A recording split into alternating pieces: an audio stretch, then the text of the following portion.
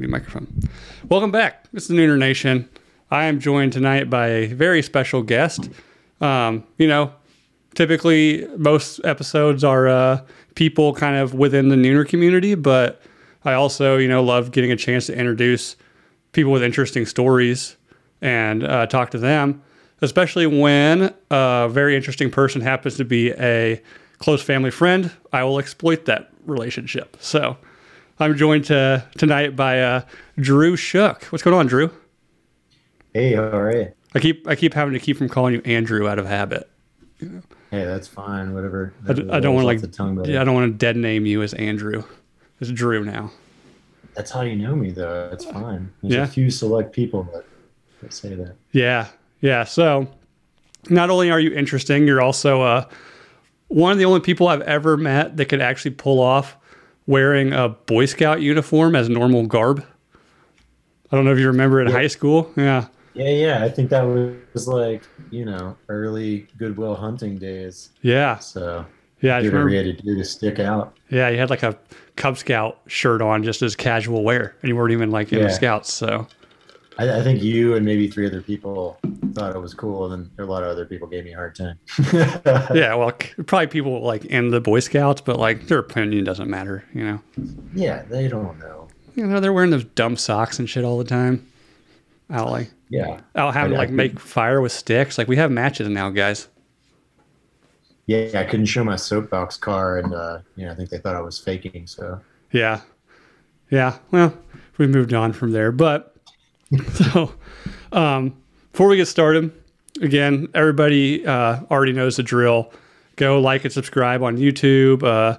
If you're listening to this and you haven't subscribed to YouTube yet, go do that. It helps out a lot. Also, go wherever you listen to your podcast, whether it's iTunes, Spotify, Podbean, all those places. Go rate, leave a review. It goes a very, very long way. So, yeah. So, like I said, guest tonight, Drew, has a very interesting story. I've wanted to get him on for a while, and finally was able to pin him down. I reached out to him, and he said he'd love to come on. And so, yeah, again, thanks for coming on. It sounded like you had a long day out in the iron fields today. Yeah, the iron fields of Appalachia, Western North Carolina, via Asheville.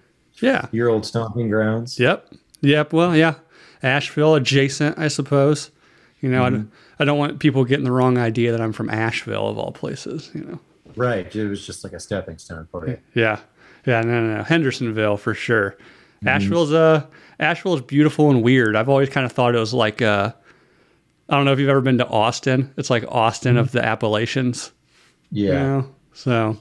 Yeah, it definitely is. It gets a lot of correlation as a small San Francisco, which I always find funny and maybe not so true, but I've heard people say that. It's just a funny little knuckle in the mountains. Everything outside of it's completely different.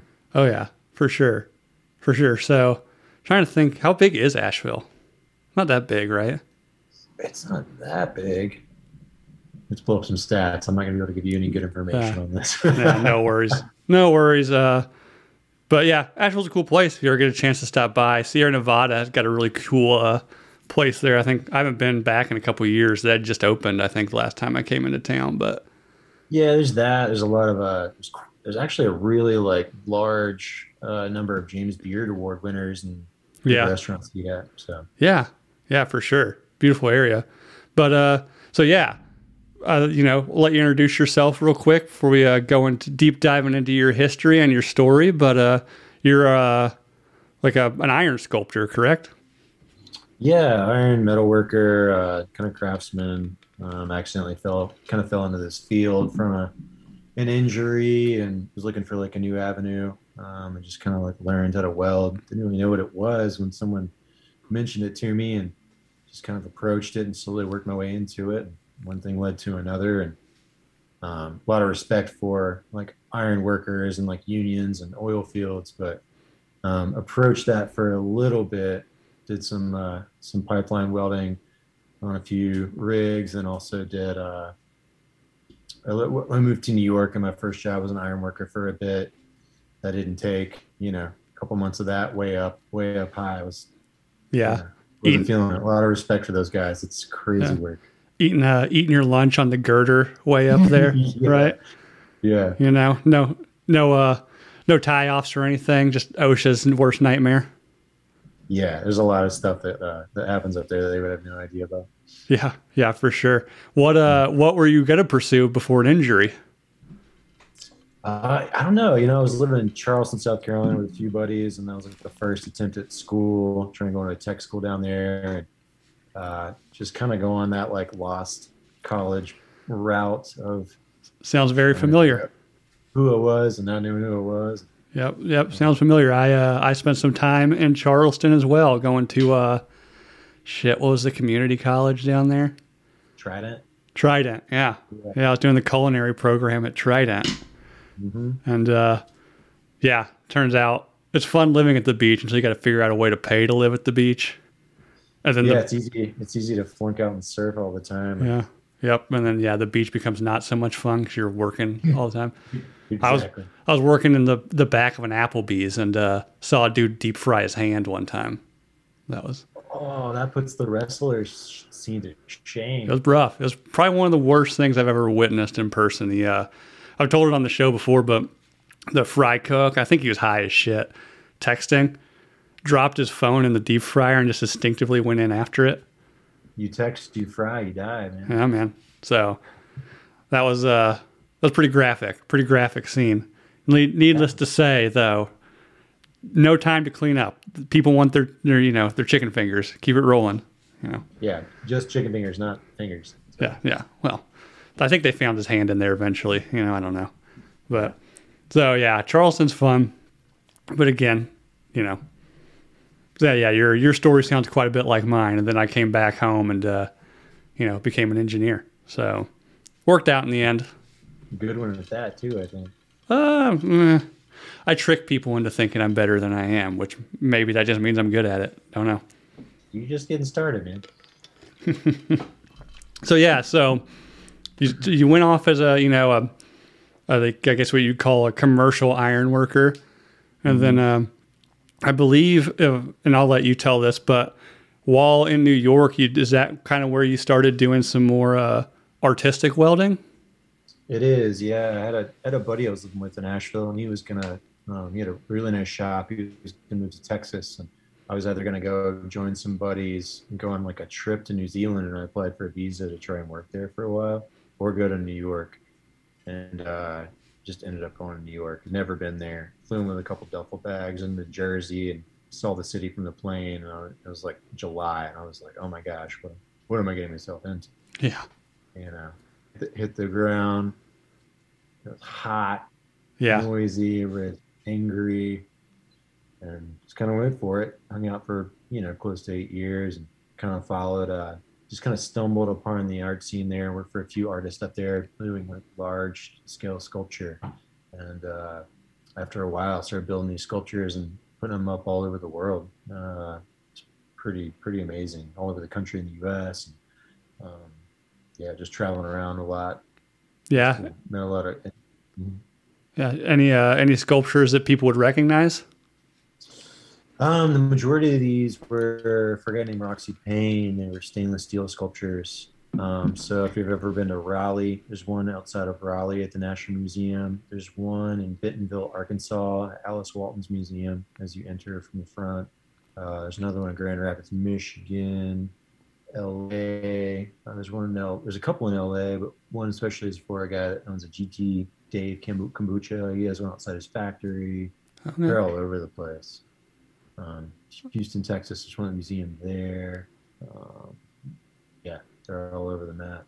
Yeah. What was your internationally? What was your favorite place to go? I don't know. It's kind of a combo. We did one that we installed. It kind of traveled around a lot. I went to Amsterdam, went to Art Basel in Amsterdam, and then got put in storage for a bit. Went to Germany. We never got to install it, and then getting shipped to the States so we could work on it, and then shipped to Australia for a biennial. And that was really cool because I had family there, so I got to see some aunts. We put this up for a Sydney biennial in the middle of Sydney, looking at the Opera House.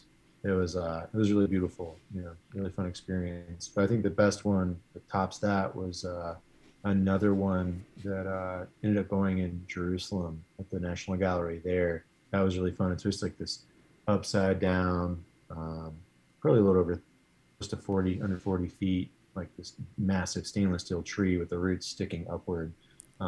Really beautiful piece. That was probably one of the better ones working for that artist, traveling around, Yeah. getting to see like the crazy, all the cultural demographics there, and all the social unrest and the organized chaos that just surrounds all the little sects of Jerusalem and outside of that, like in Tel Aviv, and all Right. the Palestinian encampments that no one ever sees, and floating in the Dead Sea, and giving women mud that couldn't come get in the water because they couldn't show their skin, and they're crying you and thanking you for giving them like grocery bags of mud because they're gonna go home and like Huh. put these like, minerals of mud on their skin. Wow. Yeah, it's insane. You're probably what, a young 20-year-old kid doing all Oh, this? yeah. I think I was 24 when I went on that trip. So it was a really cool, eye-opening experience. Great. Great. And then, so from New York, where'd you go next? After New York, I kind of bounced around for a bit, got a motorcycle, and became a rebel for a minute. Just traveled around, saw a few friends. I had a buddy that created a relationship in a foundry in Arizona, and went down there for a while. Went to LA for a bit, went to Chicago, ended up coming back to Arizona and made some really beautiful sculpture for them for a while in that foundry, and still do work with them from time to time. Um, and then after that, I ended up coming back to Asheville. I have family here and long ties, as you know, Yeah. old family friends and history here. A daughter as well, and I met some people that actually came here, some tech gurus, and they did a little 1 year jaunt in Asheville, and they were a part of a really cool group called the Mavericks, which is a really successful group of entrepreneurs that I think they're still trying to build their social network and get more members, obviously, but really successful people. And every year, I didn't know this at the time, I found this out much later, but one of the guys was this guy named Mike Klein, really cool guy. He's got a really amazing few tech companies and probably a lot more that I don't know, but smart guy.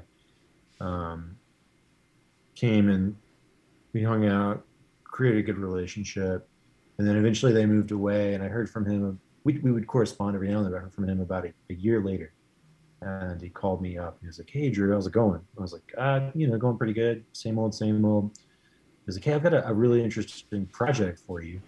And I was like, "Okay." He's like, "Down here in the Virgin Islands, and down here with a group called the Mavericks, which the group I just explained to you, and we're working with Richard Branson. We're actually staying on his island Necker that he rents out. 'Cause his mosquito that he lives on Necker that he rents out to anyone that's willing to pay a ridiculous amount of money to come and hang out there." Right. And they get together there every year. It's like a collective group, and then brainstorm ideas, and they'll help each other out.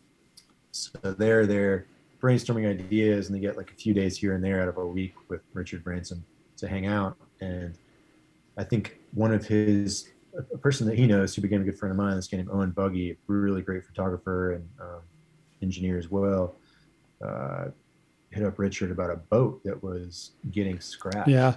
Yeah. I was going to say, when we're talking off air, I in the kind of the YouTube description, kind of the Instagram stuff, I said, it's like, oh, so my guest tonight helped sink a naval vessel in the British Virgin Islands on request of Richard Branson.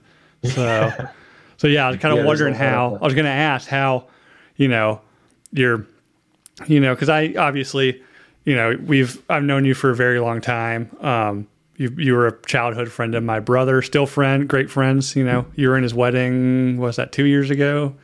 Mm-hmm. To this day, probably one of the best karaokeers I've ever encountered in the wild. I think you did King of the Road at the bachelor party. Oh. Yes, I'll take that. Yeah.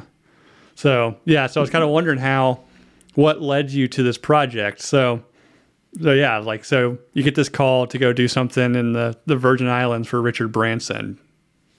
Right. Yeah, I kind of didn't believe it at first. I was working on a project here in Asheville.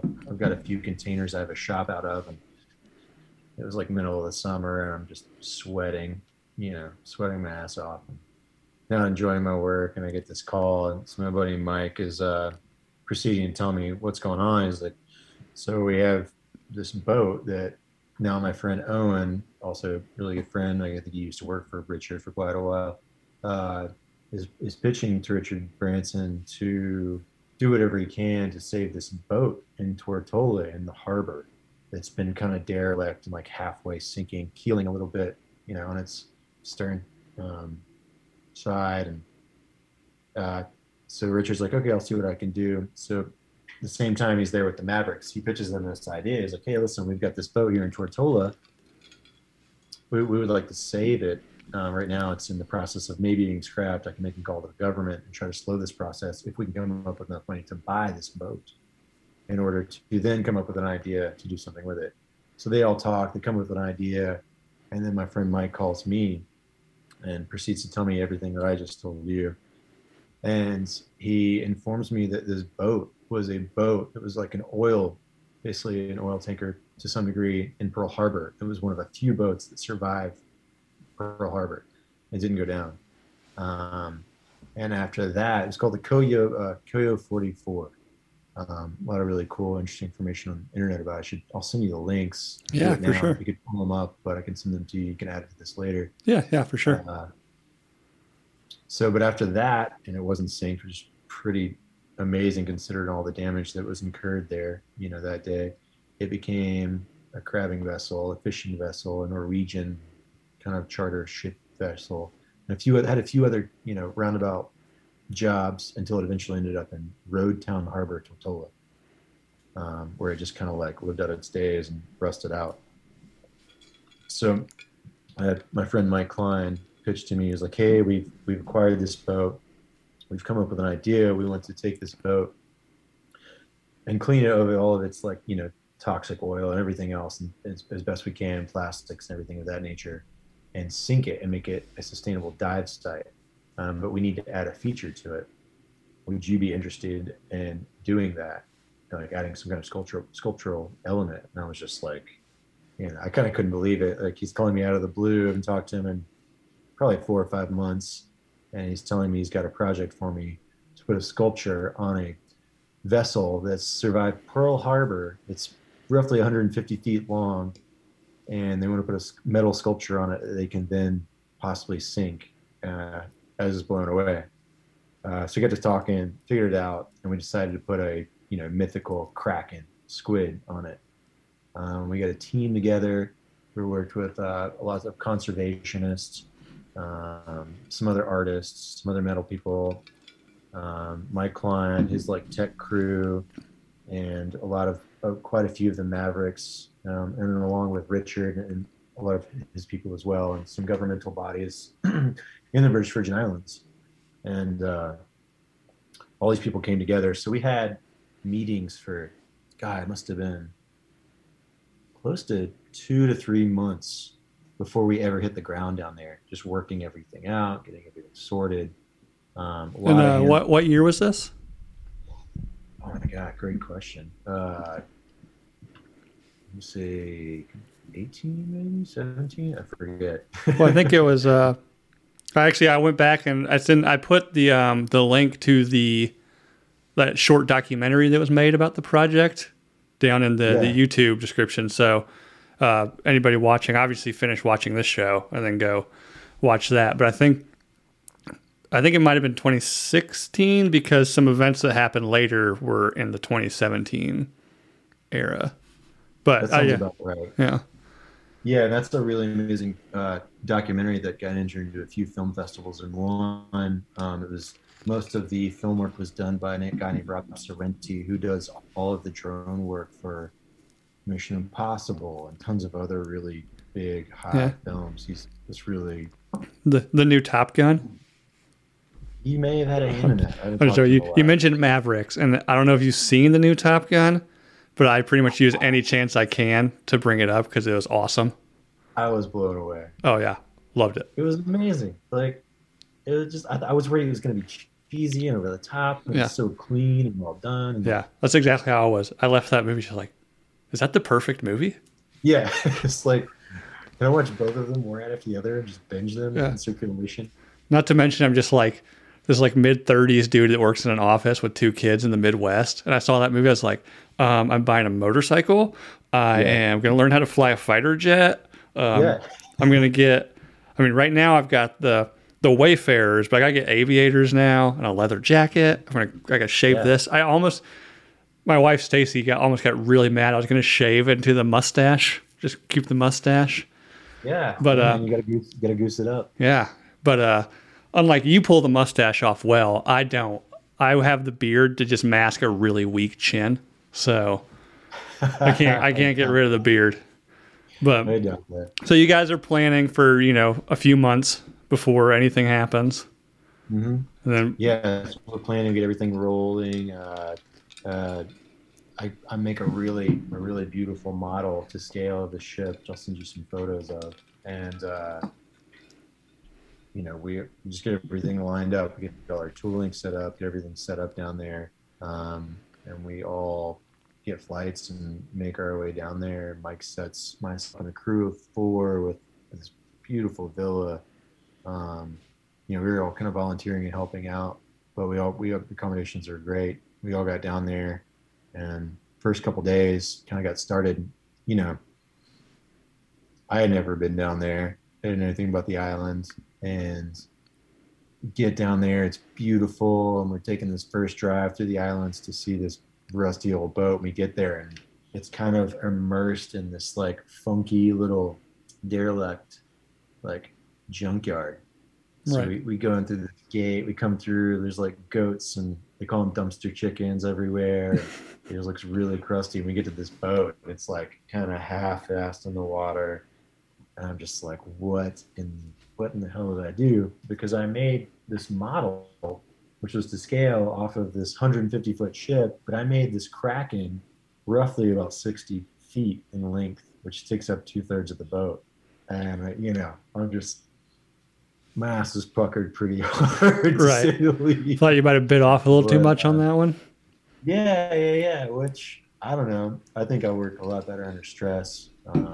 I just intensity projects. Um, but oddly enough, great crew. Um, we get down there. We hit it really hard. I think over the span of 42 days, we took 2 days off. And then we all probably stayed down there for an extra week and a half, having a good time. Right. But yeah, it was a huge collective of people, and um, just impressive. Like tons of volunteers helped out from the island. We had a lot of Richard Branson's people helping, a lot of the Maverick people helping. Um, Aside from them, the crew of four of us there every day. It was myself, good friend Josh Wilson, another friend named Rebecca Howard, another kid Corey Havens, Mike Klein, his partner at the time Adika, and then quite a few other people. I'm drawing blanks right now, but one of the largest helps was a guy named Chris Jordan. This guy from South Africa was like top tier bodyboarding boogie surfer of the world for like quite a few years running. He runs like the huge commercial dad company down there, and he's like the Batman of the island. That'd be a cool guy. That'd be a podcast that would be amazing. Oh I'll yeah. set you up with him. Yeah, for sure. He was a huge player, and just like getting a lot of his crew to come help us every day. They would go pump the boat out every morning when we got there. They would come give us tools. We're working in this little harbor, which this boat's like every day, all day long, just going back and forth, anywhere from a few feet to 10 feet away, off of like this weird little like barely a lifted shoreline for us to get off and on. So we're jumping off, sometimes with weird ladders, and all the meanwhile you have a lot of small boats going in and out. But every day, twice a day, maybe four times a day, you have a cruise ship come in, dock, leave, cruise ship comes in, docks leak, and that makes a wake that you would not believe. Right. So when you're making all these huge components and pieces in this yard, or you're working on the boat and you've got people and you've got a dredge on one side, with a crane that I'm operating, and I'm trying to yell over like generators and heat, and people are tired, and you got boats zipping around and dumpster diver chickens screaming, uh, and you're on a barge with a crane lifting a piece on a wire, and the other boat's moving independently. It's dangerous, and this huge old boat from Pearl Harbor is rusty.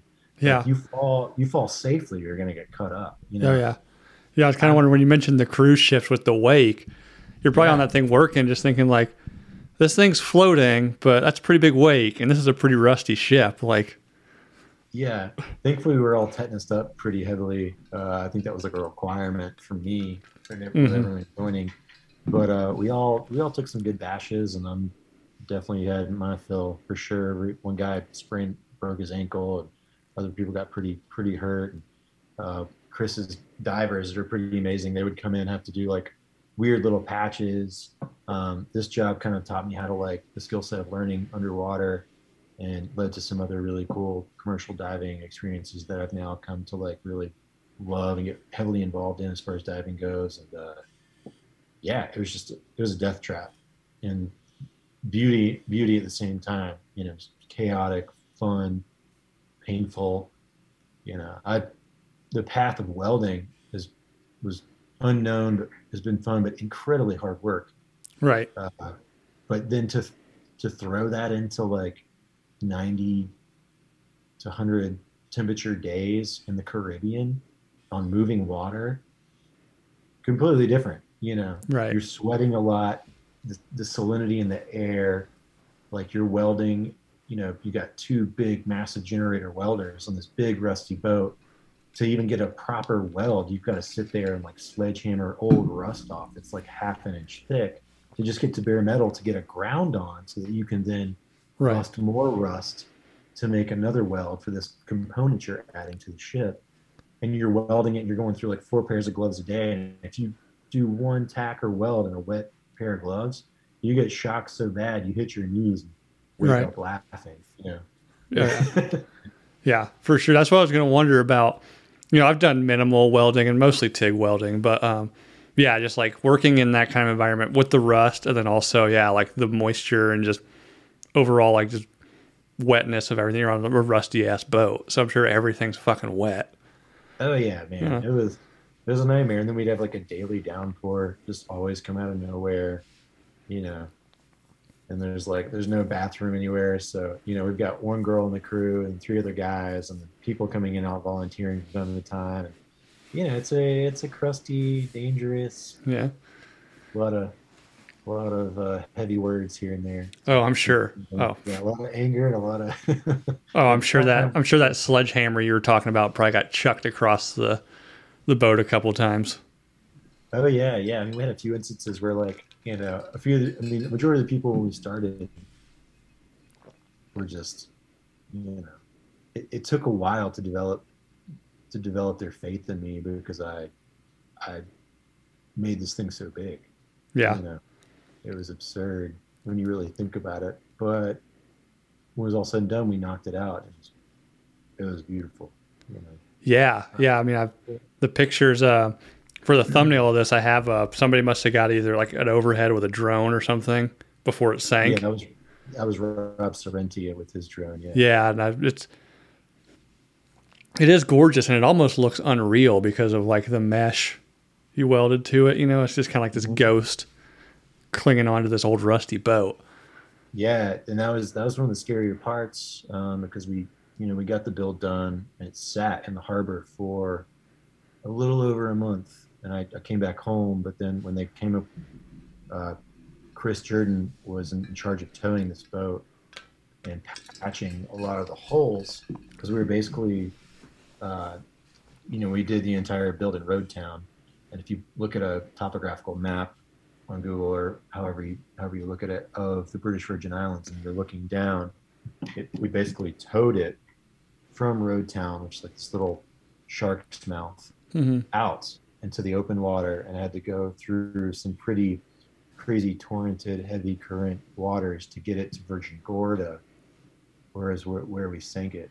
And that was probably the sketchiest part of all because it could have just run one of these patches we put in out of nowhere and just gone down where it wanted to, which would have been a place that wouldn't have been as easy to dive as where it went, which was like where we put it. The biggest depth at the very bottom was just under 60 feet. So the very top of it was about 38 feet, which there's a few YouTube videos of some free divers diving down into the boat.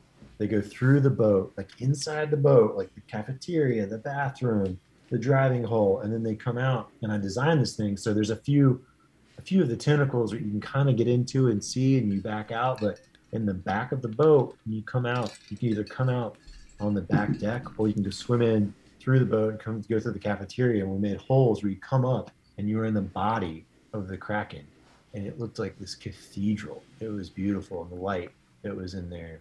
She'd be in this cathedral, and that freediver does that. And it's just like, it's amazing because you see, like I dove it a bunch, on a tank. I'm not a freediver, and it's really cool whether you're inside or out. You see all these constant bubbles, but with freedivers, there's no bubbles because you're on limited supply of air, and what you have is that's it. But this guy goes in, goes around really delicately and shot well, and then he comes back out through this hole we put in the back and also the top, and it was just epic. It looked completely different in the water, like you're saying, ghostly, eerie, but beautiful at the same time. Yeah, and like I said, I rewatched the documentary yesterday, and I think like the first two, they say like the first two guys that dived it were locals, and I don't know if the people that they're videoing were those two guys, but the two people that were showing diving it were just snorkels and fins, going through this thing, and I'm like, man, how far down is this? I know like free divers can hold their breath for a while, but man, like there's some amazing free divers, but I think one of those videos, that guy, I don't know, he's down there for close to 5 or 6 minutes. It was crazy, expending all that energy. And the first two like recorded divers were a couple of local kids, Akil and his brother, his buddy, a couple of cool kids that we kind of brought into the project. Taught them how to weld. They also work for Chris, which is another I guess avenue that we're trying to pursue with these like sunken vessels with sculptural elements. Is they are creating habitats for like Goliath grouper, which are slowly in decline down there, which there have been a ton seen down there since it's been sunk, which is really amazing. And then also all the dive companies that are in and around the British Virgin Islands, when they go dive this dive or some other dives we've done, which we've done some since prior, this money goes towards charitable proceeds on their island, one of which is like teaching a lot of the local children how to swim, because that's been an issue with like generational, parents over time, and teaching out kids how to swim and ocean awareness and a lot of things like that, which is pretty cool. Yeah. Like, again, I keep referencing the documentary because, like I said, if you're watching right now or listening, go find it. It's called the Kodiak Queen because I don't think Drew mentioned it, but when it was a crabbing vessel, right? I think it was called the Kodiak Queen. So Kate Winslet narrates it. Yeah, oddly enough, she is married to Richard Branson's nephew, or some. There's a correlation. But okay. We talked to her doing the narration, which is she's cool. in the family, so they hit her up. Yeah. Just easy to do. Yeah, because it's like I think it's like 15, 16 minutes long. Really well done. Yeah, it kind of it jumps back and forth on this like graphic novel style. There's some cool illustrations that are done, some historical things that are done, and then it also kind of goes into like the hurricane that kind of devastated the film. Yeah, that's gonna be my next thing, but go check out the documentary. But they talk about down on the island that a lot of local kids can't swim, despite it being an island, like an island. I mean, I think generationally, their parents, grandparents, and onso were unfortunately taught to be scared of the water, so that they couldn't, take off because enslavement and other reasons. Oh, gotcha. That nature, so they have a strong fear of the water. So it's more so like educating them and making them understand that they have this beautiful power to learn how to swim, to take over this area that is their home, and like, you know, be Yeah. very well educated. Yeah. Yeah. It was pretty awesome. And yeah, I didn't even think about that element of why they wouldn't culturally, like why they wouldn't be, swimming, but I guess it kind of makes sense. Um, Crazy. but yeah, so again, you referenced the hurricane. That was gonna be my next thing. That's how I kind of found the timeline because I know Hurricane Irma was, I believe, what was that, like the summer, fall of 2017? And Mm-hmm. if you don't remember, like it pretty much flattened the Virgin Islands.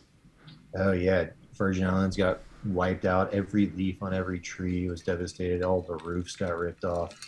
Um, there were piles and piles of like 30-foot, 40-foot, 60-foot catamarans stacked on each other like monkeys in a barrel. Just like it was nuts. It just looked like someone came up and scooped up like 30 boats that would take the largest crane to pick up in a singular fashion and just jammed them all together up on shore.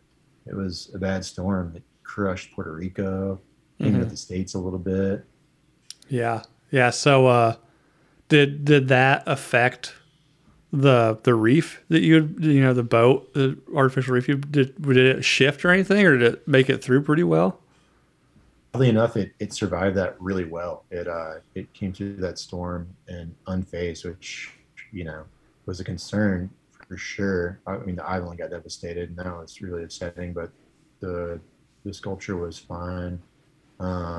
But I think was it just a little under a year later, um, a lot of people will go down there and rent catamarans, monohulls, and not pay attention to mooring balls, and then they'll have storms down there where they have underwater swells, which can actually be more violent than hurricanes. They're like these Okay. crazy deep underwater swells.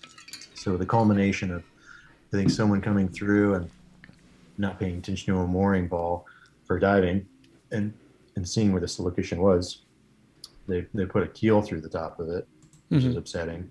And then also one of these surges after the fact kind of came through and really messed that sculpture and reef, a lot of elements of that up. Um, and we're working on some efforts to go back down and kind of fix that and remediate that at some point. Gotcha. And then so from there, I mean, you mentioned you've dove it obviously once it was sank.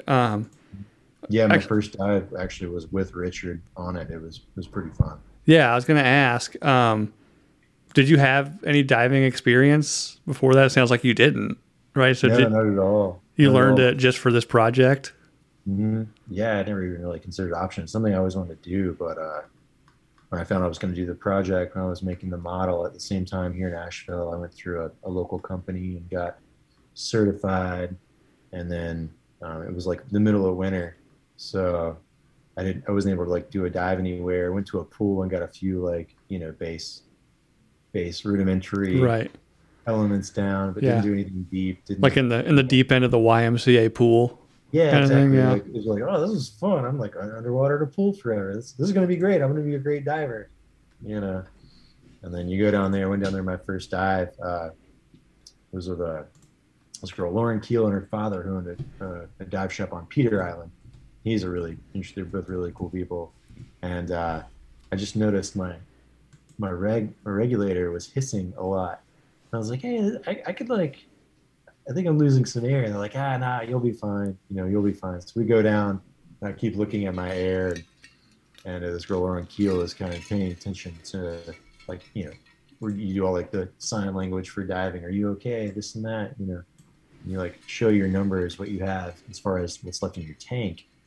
And we're like halfway through the dive, and I'm looking, my tank's going down really fast. And I look at her, and I'm like, 500, because you kind of normally start out with 25 to 3,000 pounds, Hmm. 2,500, 3,000. And she kind of like got all bug eyed and came over and grabbed, my like oxygen regulator to see where it was at. She was kind of surprised.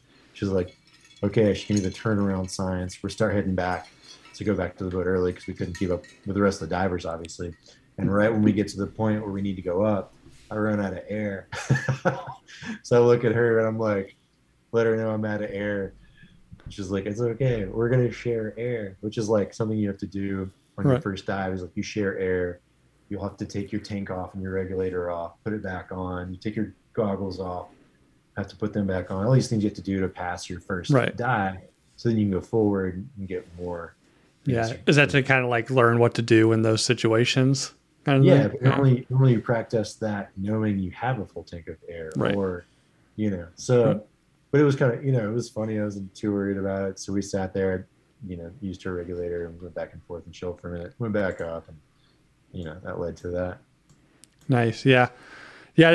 Didn't know if that was your first time diving or what. But so did you also did you do any like welding underwater?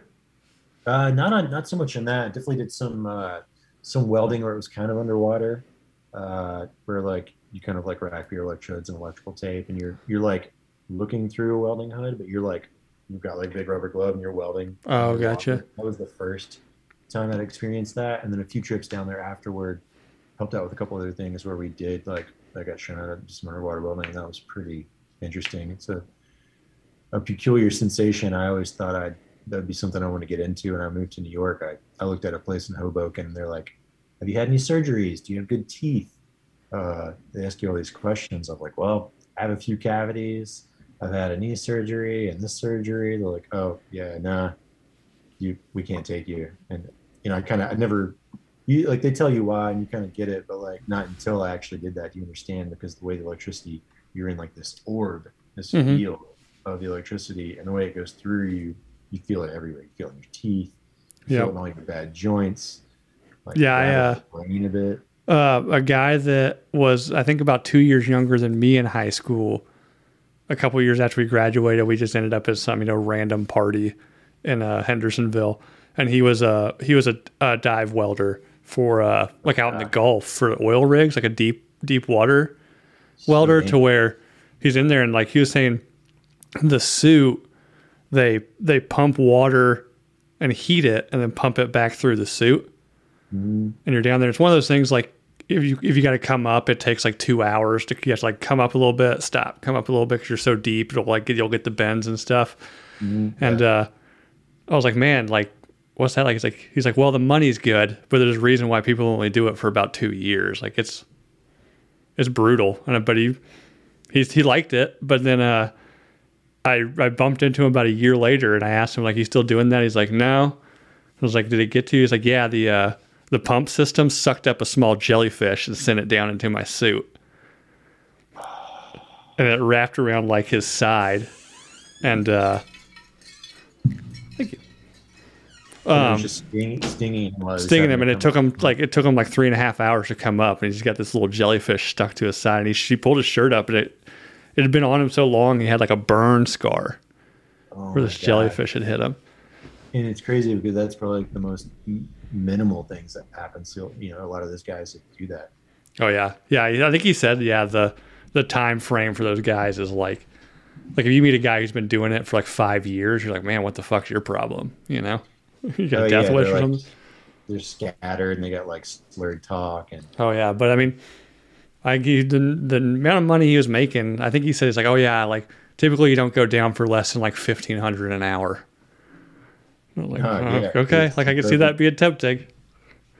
yeah, it's incredibly dangerous. I mean, they have guys that'll go down, and they'll stay like in pairs and these like big kind of like vessel submarines with oxygen. And they'll be down there for like a month Yeah, because they're not so deep. They're just down there and they'll trade and they'll go in out and work all day, and then they'll switch. Another guy will go out and work all day, yeah, and they're down there for so long, working on a dredge or some kind of like old electrical line that needs like fixing, and something bad happens. It takes a while to get up because you have all this nitrogen, oxygen in your body that you have to come up in slow, staggered amounts. Because if you come up too fast and it doesn't get released from your body, you get the bends, yep, which will kill you. Like yeah, even when you dive, like a mellow 40-foot dive, and you come up and do all your safety stops and everything like that, there's an allotted amount of time. You're not supposed to fly within, like, depending upon how deep you were and how long you were down. Because of, you go up to super altitude of flying, and all that nitrogen is getting out of your body. You can be on a plane and your body will shut down. yeah. Yeah, that's nuts what he's telling me. But yeah, I didn't know if you had done any like underwater welding. It sounds like a little bit, but at pretty low depths. Yeah, yeah. Oh, yeah. It's like Caribbean style, super easy, nothing crazy. Yeah, island welding. Yeah, flip flops. So yeah, it's warm. You work a little slower, you know. Hmm.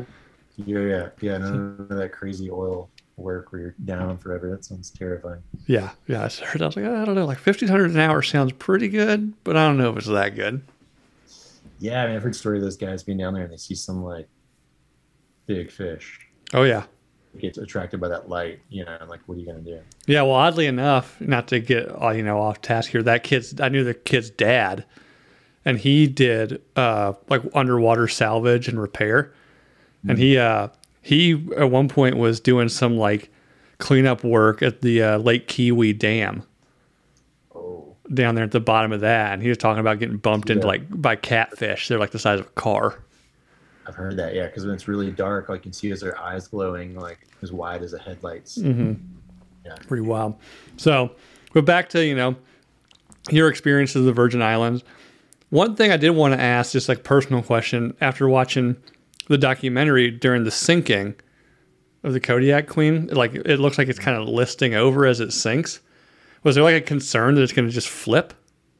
It was. Yeah, it was a huge concern. I was like the third to last off the boat. Woke up at probably 3 in the morning and took a small little tender over with two other guys, one being Owen Buggy, and this other guy named Adam Buskey, South African guy who works for Chris.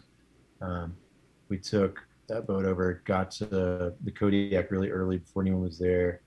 He had already, nobody, Chris had already had a boat stationed beside the boat, just with a few guys working on it over the few days after they towed it over there successfully. And we got there, and the idea was we had four pumps set up, two port side, two stern, and on the front and back, we cut holes. So there are four holes cut about a foot up from the water line. Each hole is probably like, I'll just say like 24 inches wide by like 10 to 20 inches tall. So, size like a little microwave. So we cut all those four holes in the morning, torches in the morning, like inside deep in the boat. Got all that gear off, got the pumps ready and working, and then by that time it was probably, let's say, 10:30, 11 in the morning. After doing all that, getting the boat like super prepared, and also this time there must have been like, you can look up videos, but a lot of people were further back. There must have been hundreds of boats. Like it was like a big party. Um, so we start pumping water in, because what we wanted to slowly do was just get the boat just filled enough with water so that when those holes got to the water level, the salt water would start lapping in, Right. you know. So we did that. It was like a crew of, God, must have been close to 20 guys. And I'm helping. We're running around. We're moving pumps because one side's filling faster than the other. Because on that boat, if you look at it, there was this big crane that was on the boat, and we welded it. We fixed welded position so it wouldn't move. But it had a lot of like weight that was weird, And there was a lot of just like spots in that boat we couldn't get to and open up. They weren't full of oil, but just weird like areas, Right.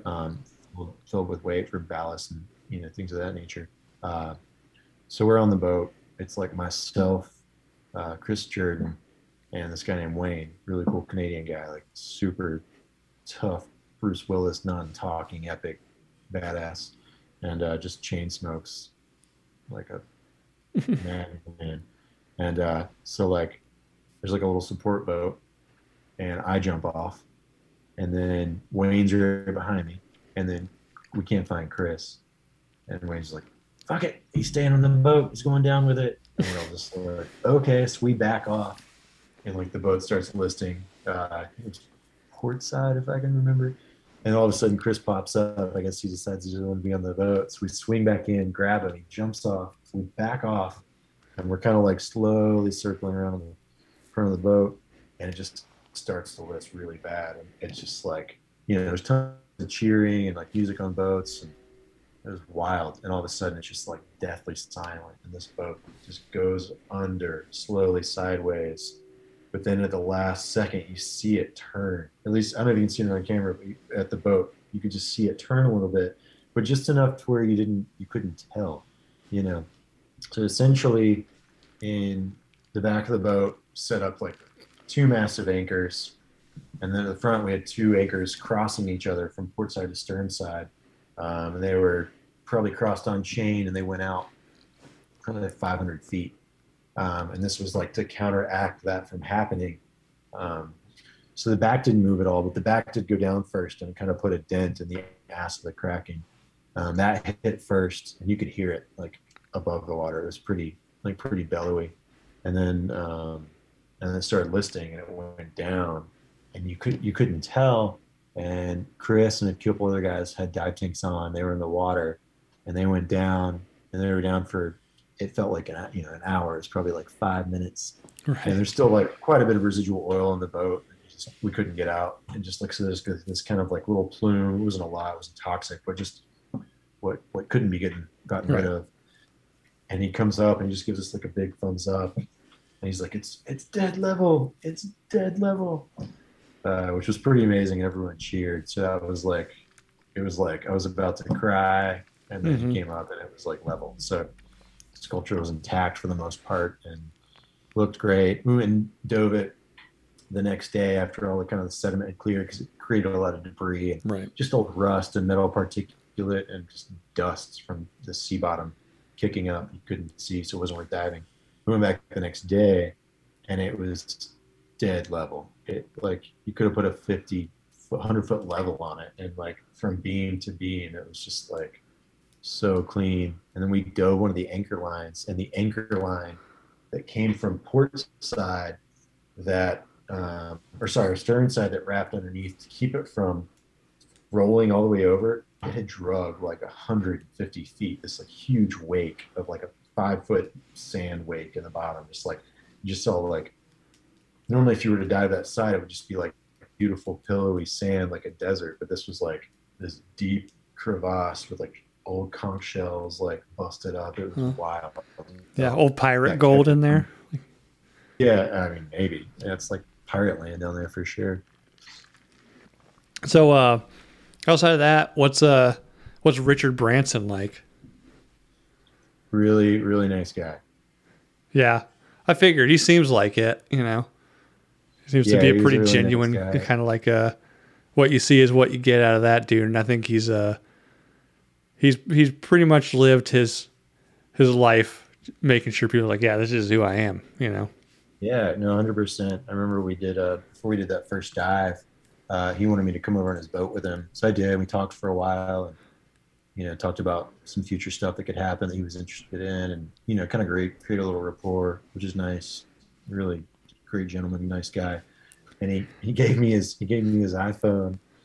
He was like, "Hey, have you seen this one photo that my photographer took?" I was like, "Nah." He gave me his iPhone, and his iPhone was just all like cracked up and beat up. And I was like, I started laughing. I was like, "What are you doing with a busted iPhone, Richard?" And he was just like, "I don't care." And he's like, "Here, look at this photo." And I was like, "Okay," just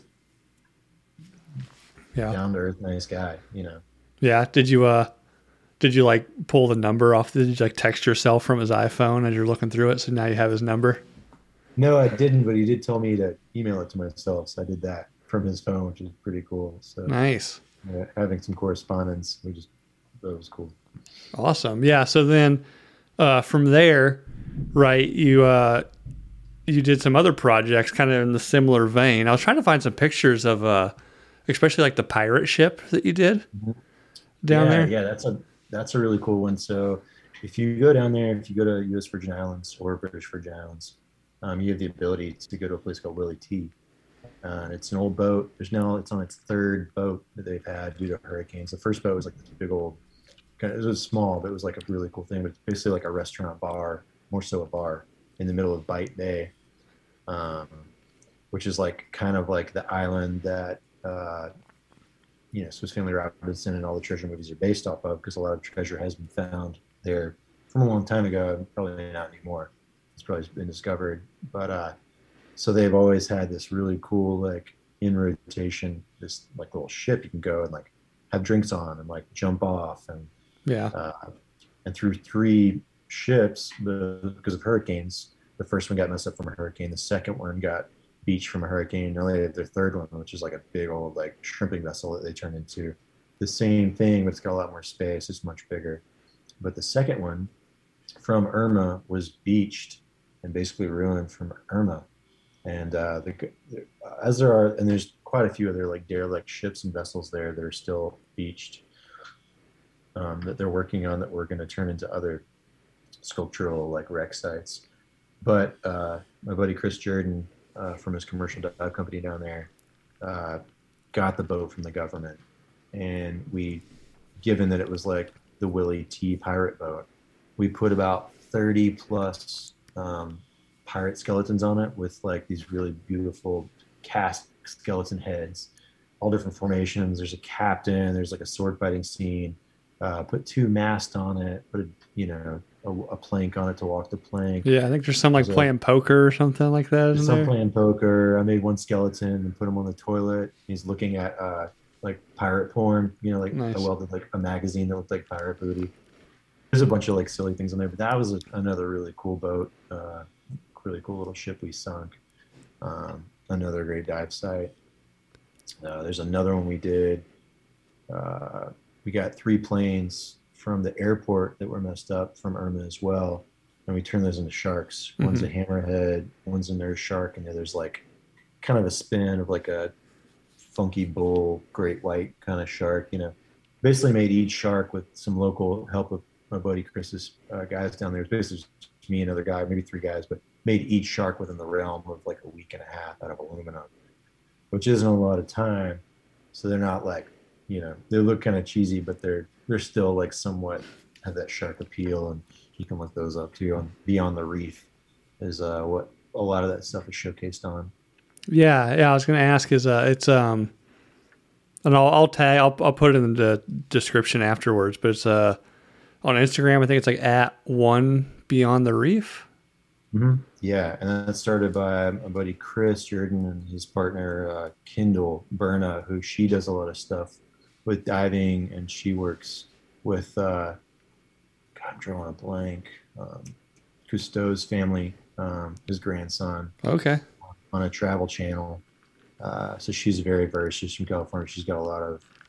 She's highly enveloped in like the diving scene, the travel scene, and the islands as well. But they created this cool nonprofit down there with One Beyond the Reef, where we do the same thing that we were sourcing to do from the Kodiak, but it's a little less like hands in the pot, and they run more of the show with the government, and we're getting a lot more turnaround with these sites, which is cool. Yeah. Any plans to go back down there soon? Do another project? Yeah, we've got a few projects in the works. They're hush hush right now. Right. But, there's one for the fall coming up, and then possibly a much bigger one maybe next summer if it works out. But we'll see what happens. When's the last time you were down there diving? I was supposed to go I was going to go a couple weeks ago. It didn't work out, so I'm going to try and go maybe in October. But I went about this time last year, and got to dive a few of the wrecks, and they all look really good. It was fun. It's fun to see the work underwater survive over a long, extended period of time. Yeah, man, it's awesome. And again, like especially I've seen the planes that are sharks. They're fun. The pirate ship was pretty cool, but there's something about that mesh Kraken on that boat is just one of the most wildly beautiful things I've ever seen. And it's one of the reasons why I wanted to have you on, because it's just, I figured people would find that very interesting. It's a really cool story. Definitely check out the documentary, because not only, artistically it's incredible, but just the project in general was insane. And the fact that like Richard Branson's on board with like doing this, make some artificial reef out of a Pearl Harbor boat. Yeah, it was pretty wild. It was a beautiful experience, to say the least. It's like once in a lifetime kind of opportunity. Yeah. Do you still have the model? You got the model like up on the mantle? It's actually like in a crate right now in my shop. I need to do something good with it, but I've still got the model. Yeah. Well, cool, man. Well, do you before we sign off here, anywhere, anything you want to promote? Anything you want to pitch or let people know where to go looking for stuff? Or Nah, I'll send you some links and they can go check it out. And I don't know, nothing to really pitch, man. It just seems like everything's getting kind of crazy in the world. I wish everybody would just like calm down a little bit. That's all I really want to say. Yeah, for sure. Everybody just calm down a little bit. Calm the fuck down. Yeah, for sure. For sure. Everybody in the live chat's giving me shit. I bought a Subaru yesterday, so. You did? Yeah. Yeah, well. Oh, well, they're, again, a lot of just like, most of the people that are in the live chat for these live shows, like we all know each other. So they're giving me shit about the obvious stereotypes for Subarus and, but. Yeah, but you're a family man. So, I know. Well, actually what it was is I got tired. Like last month I spent like $300 in gas in my truck. Oh, dude, I do that more than that every month in my truck. But I mean, you use your truck. Like doesn't mean I like to do it. Yeah, I think I got like 4 sheets of drywall like a week ago, and that was probably the first time in 6 months I really had anything in the back of my truck. So good time to sell a used vehicle. Yeah, it worked out. I even got it's the Outback, but it's got the WRX turbo motor in it. So. Oh hey, yes, that's not your average Outback. Mm-hmm. And I may have ordered a lift kit for it this morning. So. And some all-terrains. It's already got them. It came with the, when I bought it, it had, just like street tires. And I was like, hey, while like you guys are detailing it, like I'll pay for it. Just go throw some BF all-terrains on it to make it, look a little bit different. So it's pretty sweet. I like it so far. But nice. When you come back and visit, I'll take you for a ride in the Bronco. I just fixed my old 74 Bronco. So. Yeah, I've seen the pictures of it, man. It looks awesome. That's what I wanted. I wanted a new Bronco, but about so much plastic on them though. Yeah, I know because my company that I work for makes about half the plastic parts for it. But really, yeah, I do injection molded plastic stuff. So, but the store, like I went, like I was thinking it was like January. I was like, oh yeah, I'm gonna go like talk to him about getting one of these Broncos. Like they're fucking awesome. And like, oh yeah, we'll order you one. So like I put like whatever, it's like $500 or something for a deposit. They're like, well, I'll email you the paperwork. No rush, fill it out.